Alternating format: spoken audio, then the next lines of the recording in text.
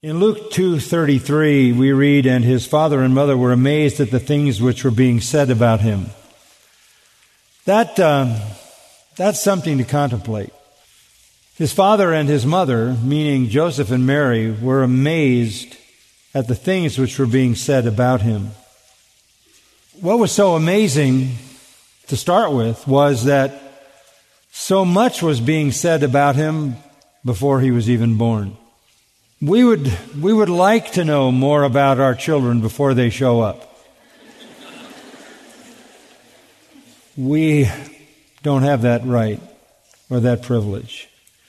But these two ordinary Jewish young people, Mary, maybe around the age of 13, that was pretty standard for marriage, and Joseph, also a young teenager, not in any sense extraordinary. We don't know anything about their parents or grandparents. We know names because their genealogies are given, because they had to come from the line of David. Joseph's genealogy is given in Matthew and Mary's is in Luke. But we don't know anything about their background. Doesn't tell us anything about their education. Doesn't tell us anything about the meager accomplishments that their families might have achieved. They were too young to have achieved anything significant as teenagers. And out of heaven come angelic visitors, and God speaks for the first time in 4 centuries. And it's not Jerusalem, and it's not the temple, and it's not the high priest he speaks to, and it's not the Sanhedrin, and it's not the Pharisees, and it's not the rabbis. It's a young boy and a young girl in an obscure place, but angels show up. It's impossible for us to comprehend the shock of this. No such thing had happened. As I said, God hadn't sent a word from heaven in 4 centuries. And they start getting angelic information from heaven about this child that's coming into their family. And the message is so thorough and so complete that the shocks get all the more elevated, because it's clear there's never been a child like this. Never. They aren't yet married. They're only betrothed. They haven't come together. This is a virgin girl, and her husband to be a pure young man. They're going to have a child whose entire life course and destiny is given to them before the child arrives. That's rare. It happened just previously, 6 months before, when an angel told Zacharias and Elizabeth, who were past childbearing age, that they would be able together to conceive a child who would be the forerunner of the Messiah, John the Baptist, and that he would be filled with the Holy Spirit from his mother's womb, and that he also would have a great ministry, and he would proclaim righteousness and announce the coming of Messiah. There was a miracle in the birth of John the Baptist because they were barren. But it wasn't like the miracle that happened in the womb of Mary without a human father.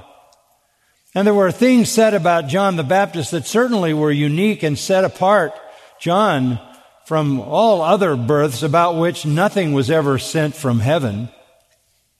But it was fairly minimal when compared to the information they received about the son that was coming into their family. What child's life, what child's destiny, what child's impact, what child's influence, with all the details of his life and character and accomplishments and effect, is ever laid out from before his birth? Never. Never.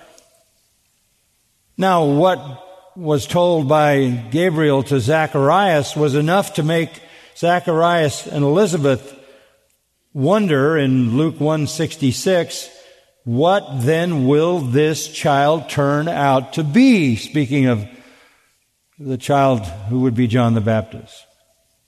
They wondered. Mary doesn't ask that question because so much revelation is given to Mary and Joseph that they don't need to ask, what will this child turn out to be? The question Mary asks is, how can this happen? These are startled young people. They're nondescript by all accounts. From an unimportant location, not Jerusalem. And yet they receive angelic messengers and this incredible message. Go back to Luke chapter 1 with me and be reminded of what we read earlier, that Gabriel shows up in Nazareth to a virgin who is betrothed to a man whose name was Joseph, of the descendants of David. His Davidic genealogy is given in Matthew, and Mary's Davidic genealogy is given in Luke. Mary needed to come from the line of David because the child would bear the royal blood, but it was through the father's line that the right to rule came, and so he had to be a descendant of Joseph in some sense, although not fathered by Joseph.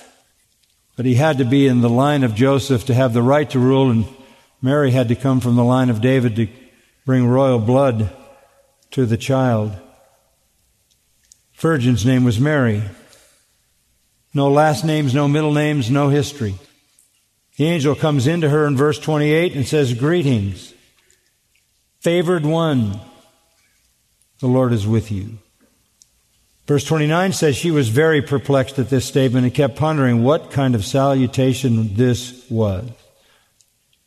Verse 30 indicates that she was afraid. Stop being afraid. It would be sensible to assume that she was absolutely terrified.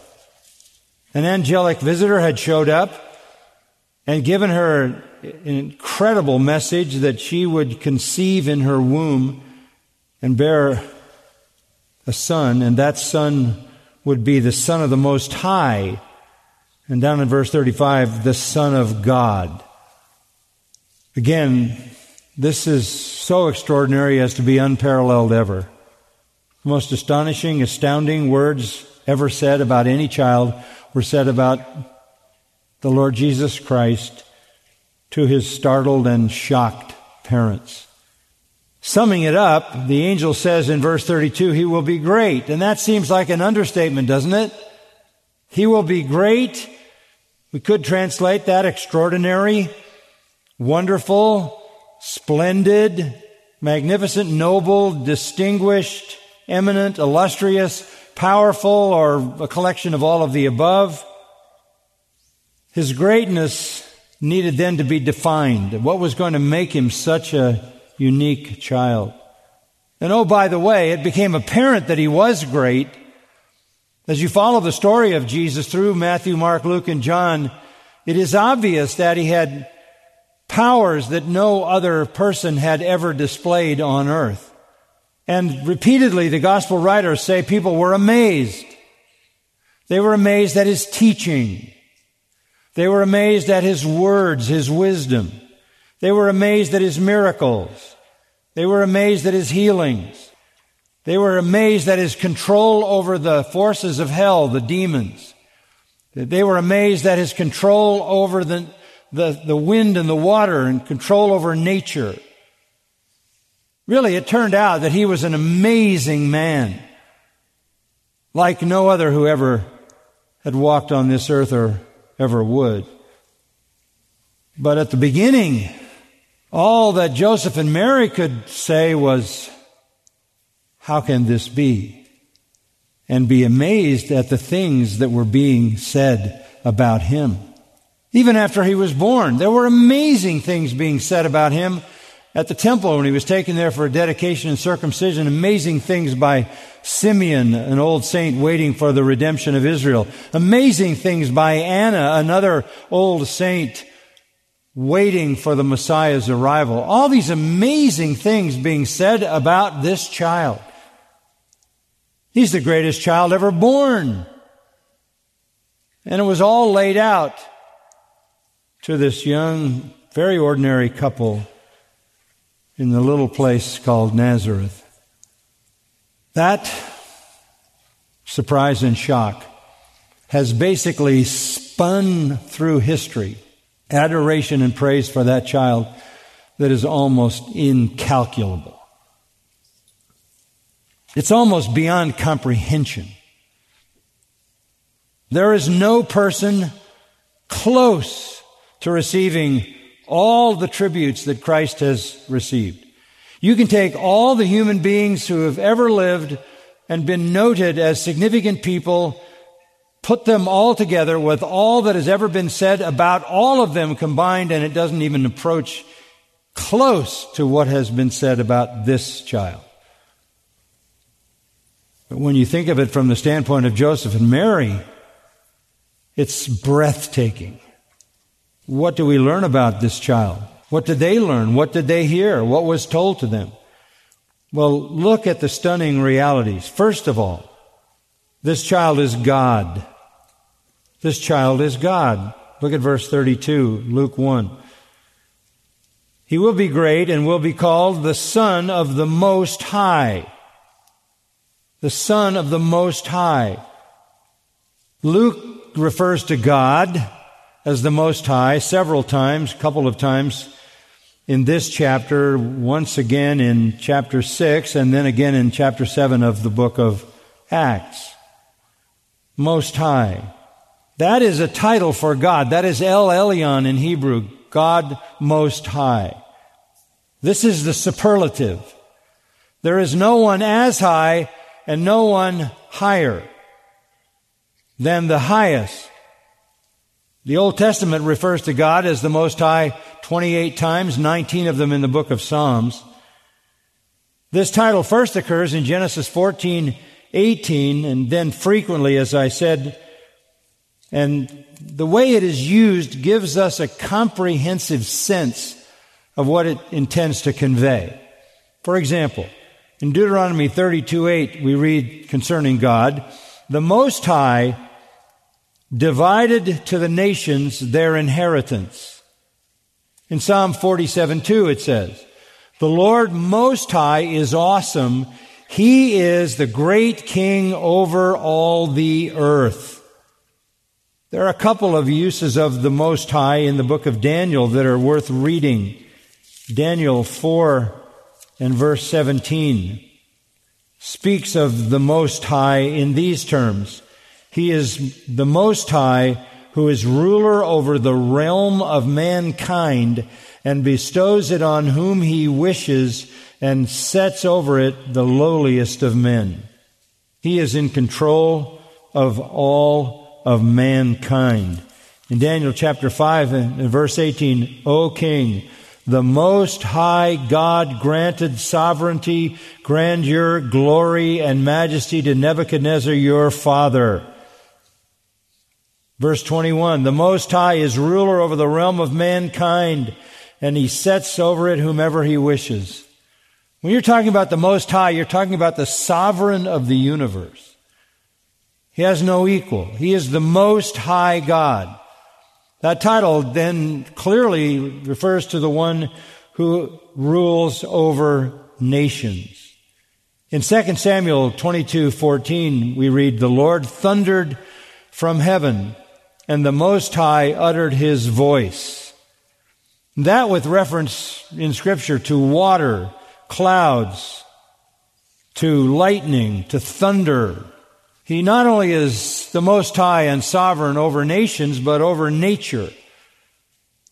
In Psalm 7:17 and 9:2 we read, sing praise to the Most High because he is sovereign over the unrighteous. Yes, he is sovereign judge of the unrighteous. Psalm 21:7 speaks of the mercy of the Most High, given to those who trust in him, showing he is sovereign over salvation. Psalm 46:4 refers to the tabernacles of the Most High as the place of security and protection for his people. He is sovereign over his people who are called in Daniel chapter 7, the saints of the Most High. Lamentations 3:37 and 38 says he is sovereign over good and he is sovereign over evil.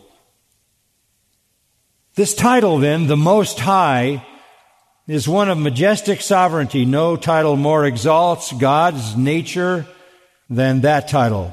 There is no equal, there is none higher. And this little baby, according to the Scripture, will be called the Son of the Most High. Down in verse 35, the child will be called the Son of God. Well, what's such a title saying? It is saying that he possesses the same nature as God. The same nature as God. Though a child of Mary, to be sure, and we'll say more about that in a moment, he was God's Son. He was the eternal Son, planted in Mary's womb by the Holy Spirit without a human father. You might say that Mary was, in a sense, a surrogate mother. He was God's own life, God's essence. In the beginning was the Word, and the Word was with God, and the Word was God. And to prove that, nothing was made that wasn't made by Him. He's the Creator God, the Sovereign God. No writer in the New Testament more clearly shows the meaning of sonship than John does. And I would invite you to go to John chapter 5, one of the definitive places where our Lord declares His nature as God. As per usual, the Jews were persecuting Jesus because He was healing people on the Sabbath in verse 16. But He answered them, "My Father is working until now, and I myself am working." This is a stunning statement. On the surface, it might not seem much, but what He is saying is, God continues to work on the Sabbath. Even after creating for 6 days, and we read God rested, He didn't rest from being God. He didn't rest from holding the universe together. He doesn't sleep. He doesn't slumber. He doesn't grow weary. He doesn't faint. He simply rested from creation, but He did not go to sleep or disconnect. He sustains the entire universe by His presence and power. So Jesus says, the Sabbath doesn't apply to God, and it doesn't apply to me either. Mark 2:27 says that Sabbath was made for man. Jesus is making an astonishing claim. There are at least two for whom the Sabbath has no significance: God and me. He works and I work. They knew exactly what He was saying. Look at verse 18. For this reason, therefore, the Jews were seeking all the more to kill Him, because He not only was breaking the Sabbath, but also was calling God His own Father, making Himself equal with God. That's exactly what He was doing. That's exactly what He's doing. He's saying to them, God works and I work because the Sabbath doesn't apply to God. God never rests. The everlasting God, the Lord, the Creator of the ends of the earth, faints not, neither is weary, Isaiah 40 says. And Jesus said, and I work. The Sabbath is for man. No Sabbath law written for man confines God. And they saw that as claiming equality with God, and that's exactly what He was claiming. And they saw it as blasphemy, and for that they wanted the more to kill Him. He declares He's equal with God. Look at verse 19. John 5, therefore Jesus answered and was saying to them, truly, truly, I say to you, the Son of Man can do nothing of Himself unless it is something He sees the Father doing. For whatever the Father does, these things the Son also does in like manner. For the Father loves the Son and shows Him all things that He Himself is doing, and the Father will show Him greater works than these, so that you will marvel. Jesus said, I am equal to God in works. Whatever God does, I do. Which is to say, whatever God is capable of doing, I'm capable of doing. Whatever God wills to do, I will to do. You aren't indicting God, are you? To accuse Christ is to accuse God. And you haven't seen anything to what's going to come in the resurrection and even in His glorious return, the greater works, and even in final judgment, the millennial kingdom and the new heaven and the new earth. In verse 21, He goes even further, not only equal in works, but equal in power. For just as the Father raises the dead and gives them life, even so the Son also gives life. God is the life giver, and that's back to John 1, isn't it? Nothing was made without Him. He is the life. He is equal in power. He has physical and spiritual power to raise the dead and give life. And then He says at the end of that same verse, to whom He wishes. So He is equal in authority to God. He is equal in sovereign authority. Equal in works, equal in power, equal in authority. Verse 22, He's equal in judgment. Not even the Father judges anyone, but He has given all judgment to the Son. And He repeats that down in verse 27. He gave authority to Him to execute judgment because He's the Son of Man. Repeats it again in verse 30. I can do nothing on my own initiative. As I hear, I judge, and my judgment is just, because I do not seek my own will, but the will of Him who sent me. I have the right to judge, the authority to judge, the will to judge, the knowledge to judge, and I judge exactly as God judges. This claim is monumental. Equal in works, equal in power, equal in authority, equal in judgment. Consequently, verse 23, equal in honor. So that all will honor the Son, even as they honor the Father. He who doesn't honor the Son doesn't honor the Father who sent Him. This is an indictment of the whole religion of Judaism. You think you honor God. You do not honor God unless you honor His Son, who is equal. You can't honor God by rejecting me. What do we have then in this child? Go back to Luke chapter 1. The Son of the Most High, the one who is equal to God in works, power, authority. He has everything that God has because He is God. That's why Matthew 1 says He is Emmanuel, God with us. And even in Luke 1:43, Mary is called the mother of my Lord. In Him the fullness of Godhead dwells bodily. 1 Timothy 3:16 says God was manifested in the flesh. Philippians 2, He was in the form of God. Hebrews 1, He's the exact representation of God. That was a shock to that young couple. They were going to have a child who was God.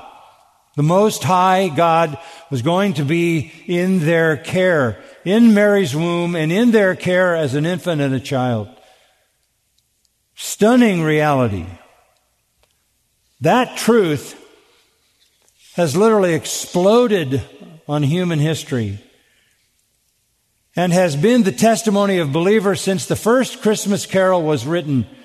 And from what I've been able to find out, the first one was written in the year 129. And they've been being written ever since. And Christians through all the centuries have given testimony that this child is God. Listen to some familiar carols. Joy to the world. What's the next line? The Lord is come. Yea, Lord, we greet Thee, born this happy morning. Come adore on bended knee, Christ the Lord. Christ by highest heaven adored, Christ the everlasting Lord. Veiled in flesh, the Godhead see. Hail the incarnate deity, Jesus our Emmanuel. Yet in the dark street shineth the everlasting light. O come to us, abide with us, our Lord Emmanuel. Jesus, Lord, at Thy birth, incense own a deity nigh. The virgin's sweet boy is the Lord of the earth, Word of the Father, now in flesh appearing. How that in Bethlehem was born the Son of God by name. God with man is now residing, suddenly the Lord descending. Thou didst leave thy throne and thy kingly crown when thou camest to earth for me. And the Father gave his Son, gave his own beloved one. Those are all Christmas carols. The church has always embraced that this is God. This is in our worship.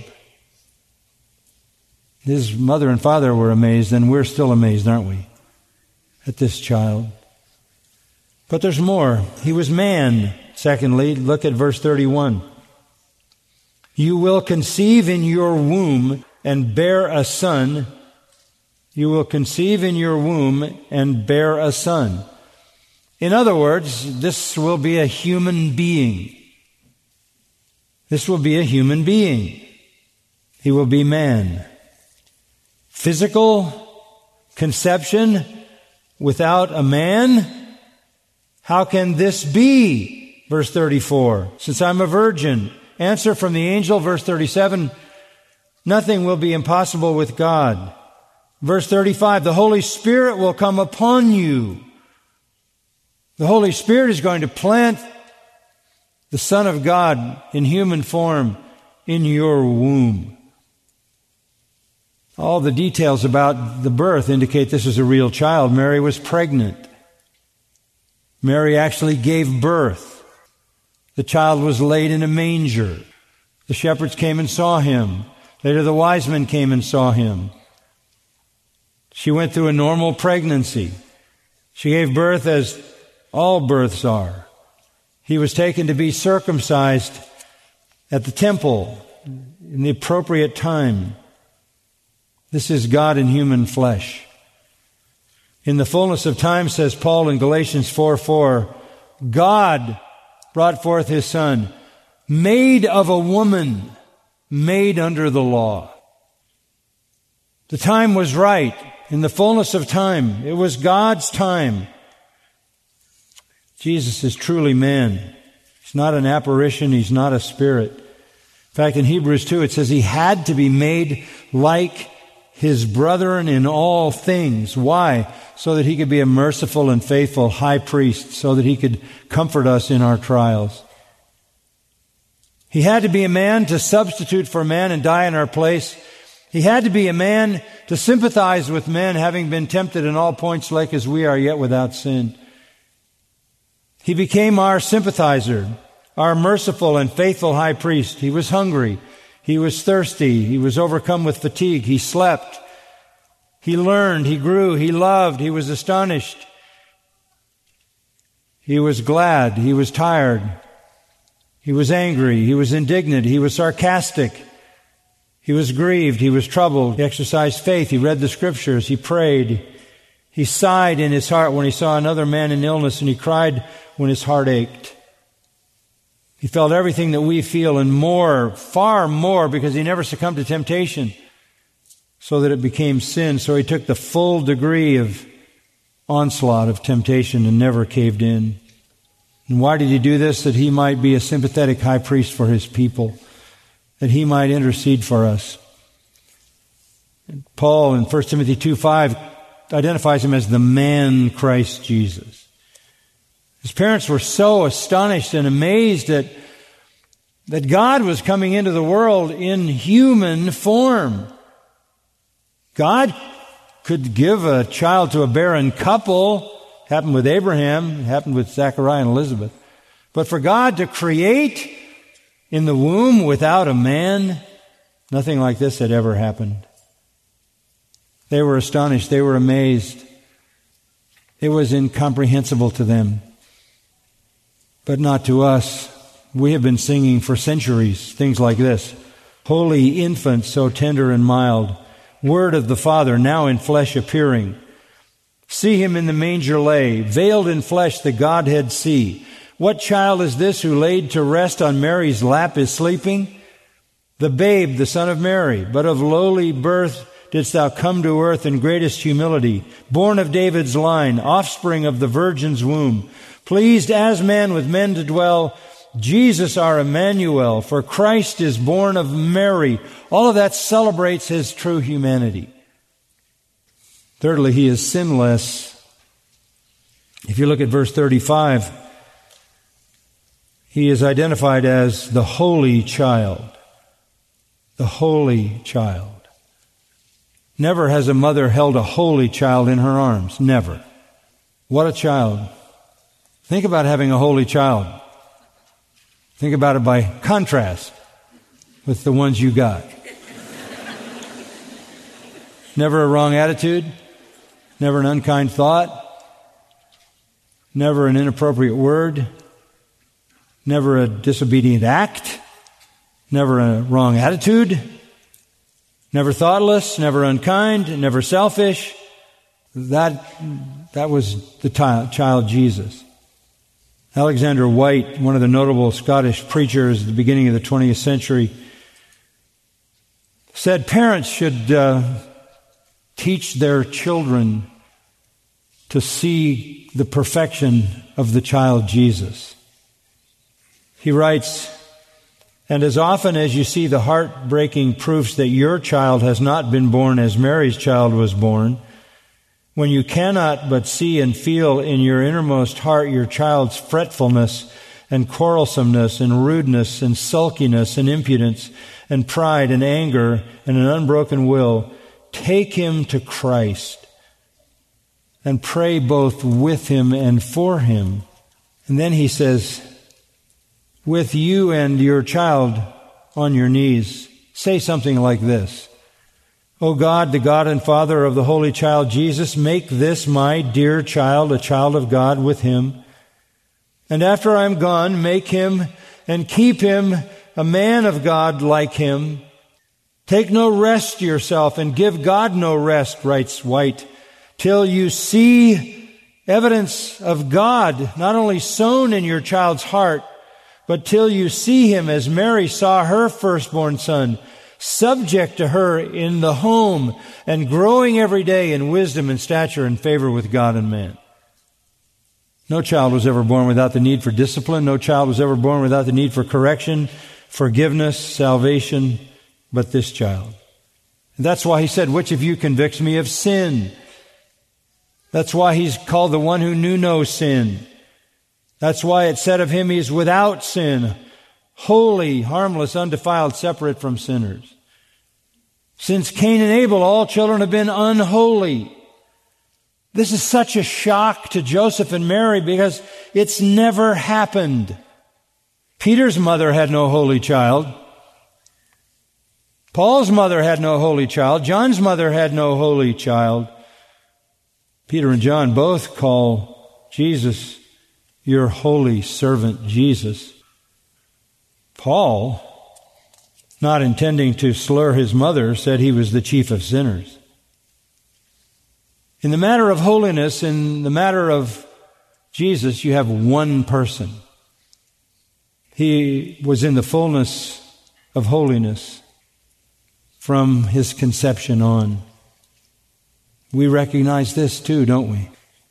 Don't we sing, "O morning stars together proclaim the holy birth"?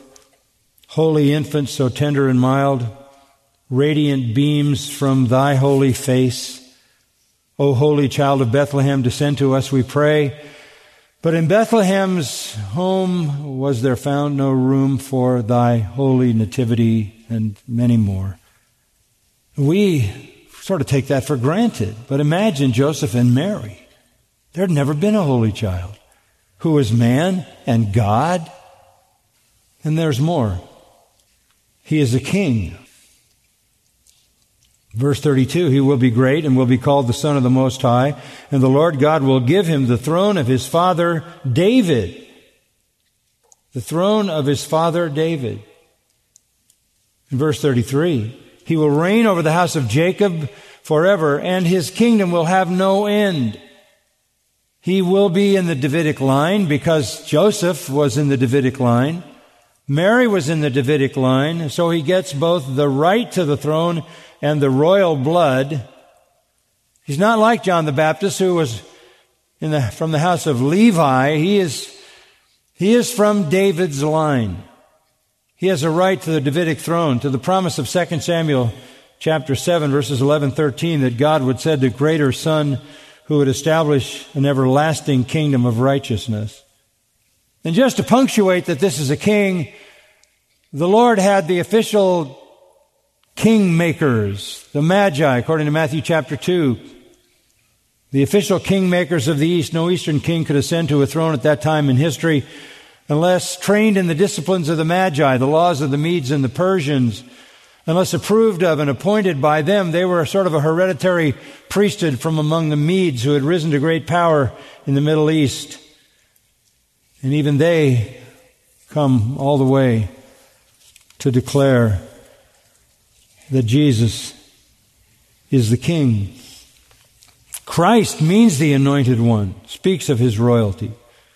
He has the right to rule from Joseph. He has the royal blood from Mary. He fulfills the promise of God to David to bring a greater son who will rule and reign. Yes, this child was the King. And again, we sing that over and over. Joy to the world, the Lord is come. Let earth receive her King. Joy to the earth, the Savior reigns. Come and behold Him, born the King of angels. Come, adore on bended knee, Christ the Lord, the newborn King. Hark, the herald angels sing, glory to the newborn King. Born a King in Bethlehem's plain. Gold I bring to crown Him again, King forever, ceasing never, over the world to reign. King and God and sacrifice. This is Christ the King. The King of kings salvation brings. Let loving hearts enthrone Him. And it goes on. Born a child and yet a king, born to reign in us forever. Rule in all our hearts alone. Raise us to Thy glorious throne. Come and worship, come and worship, come and worship Christ the newborn King. For the manger of Bethlehem cradles a King, and we greet in His cradle our Savior and King. Peace on earth, goodwill to men from heaven's all-gracious King. This is an amazing child. God, man, sinless, holy, sovereign. And finally, He is a Savior. Verse 31. You will conceive in your womb and bear a son, and you shall name Him Jesus. Matthew 1:21, the angel said the same thing to Joseph. You shall name Him Jesus because He will save His people from their sins. What does that have to do with the word Jesus? The word Jesus is the same as the Old Testament word Joshua, and it means Jehovah saves. Jehovah saves. He comes to save His people. Chapter 2 of Luke, verse 11. The angel says to the shepherds, today in the city of David there has been born for you a Savior, who is Christ the Lord. Simeon gives that same testimony in chapter 2, down in verse 30. My eyes have seen your salvation. My eyes have seen your salvation. Anna gives the same testimony when she refers to the arrival of this child as the redemption, verse 38, of Jerusalem. He came to save His people from their sins. What an amazing child. And what do we sing? Christ the Savior is born. Christ the Savior is born. To you is born in David's town this day one from David's line, the Savior who is Christ the Lord. Joy to the world, the Savior reigns. Peace on earth and mercy mild, God and sinners reconciled. Born to raise the sons of earth, born to give them second birth. Then let us all with one accord sing praises to our heavenly Lord, who hath made of heaven and earth naught, and with His blood mankind bought. The King of kings salvation brings. Good Christian men rejoice with heart and soul and voice. Now you need not fear the grave. Jesus Christ was born to save. Christ was born to save. Christ was born to save. Remember, Christ our Savior was born on Christmas Day to save us all from Satan's power when we were gone astray. Thou comest, O Lord, with the living word that shall set Thy people free, but with mocking scorn and with crown of thorn they led Thee to Calvary. This is all astonishing, amazing to Joseph and Mary, but not to us. The Church of Jesus Christ has been singing these truths ever since. So what should be our response? We know that. We know that. Our response should be to worship Him, right? And that's what the carols tell us to do. Oh, come, let us adore Him. Then let us all with one accord sing praises to our heavenly Lord. Come rich and poor to own Him, the King of kings salvation brings, let loving hearts enthrone Him. O holy child of Bethlehem, descend to us, we pray, cast out our sin and enter in, be born in us today. O come to us, abide with us, our Lord Emmanuel, calls you one and calls you all to gain the everlasting hall. Christ was born to save. Christ was born to save. Oh, come to my heart, Lord Jesus. There is room in my heart for Thee. Be near me, Lord Jesus. I ask You to stay close by me forever and love me, I pray. Bless all the dear children in Thy tender care and take us to heaven to dwell with You there. The most astonishing child ever still amazes us. Let's pray. Our hearts are full, Lord, with joyful truth of salvation through the gift of Your Son. We're so thankful for Him. May our worship increase to new levels and remain there. We are in awe not only of the Incarnation, but of the fact that His story is our story too. He came into the world to redeem us who are so unworthy. Fill us with gratitude, the gratitude that issues in obedience and worship. Well, thank You in His name. Amen. You've been listening to John MacArthur, Bible teacher with Grace to You. For free access to all of John's lessons and a listing of study Bibles and books available for sale, visit Grace to You's website at gty.org. John MacArthur and Grace to You reserve all copyright protection under applicable law. Our copyright policy is available at gty.org, and it includes instructions for and limitations on duplicating this digital file.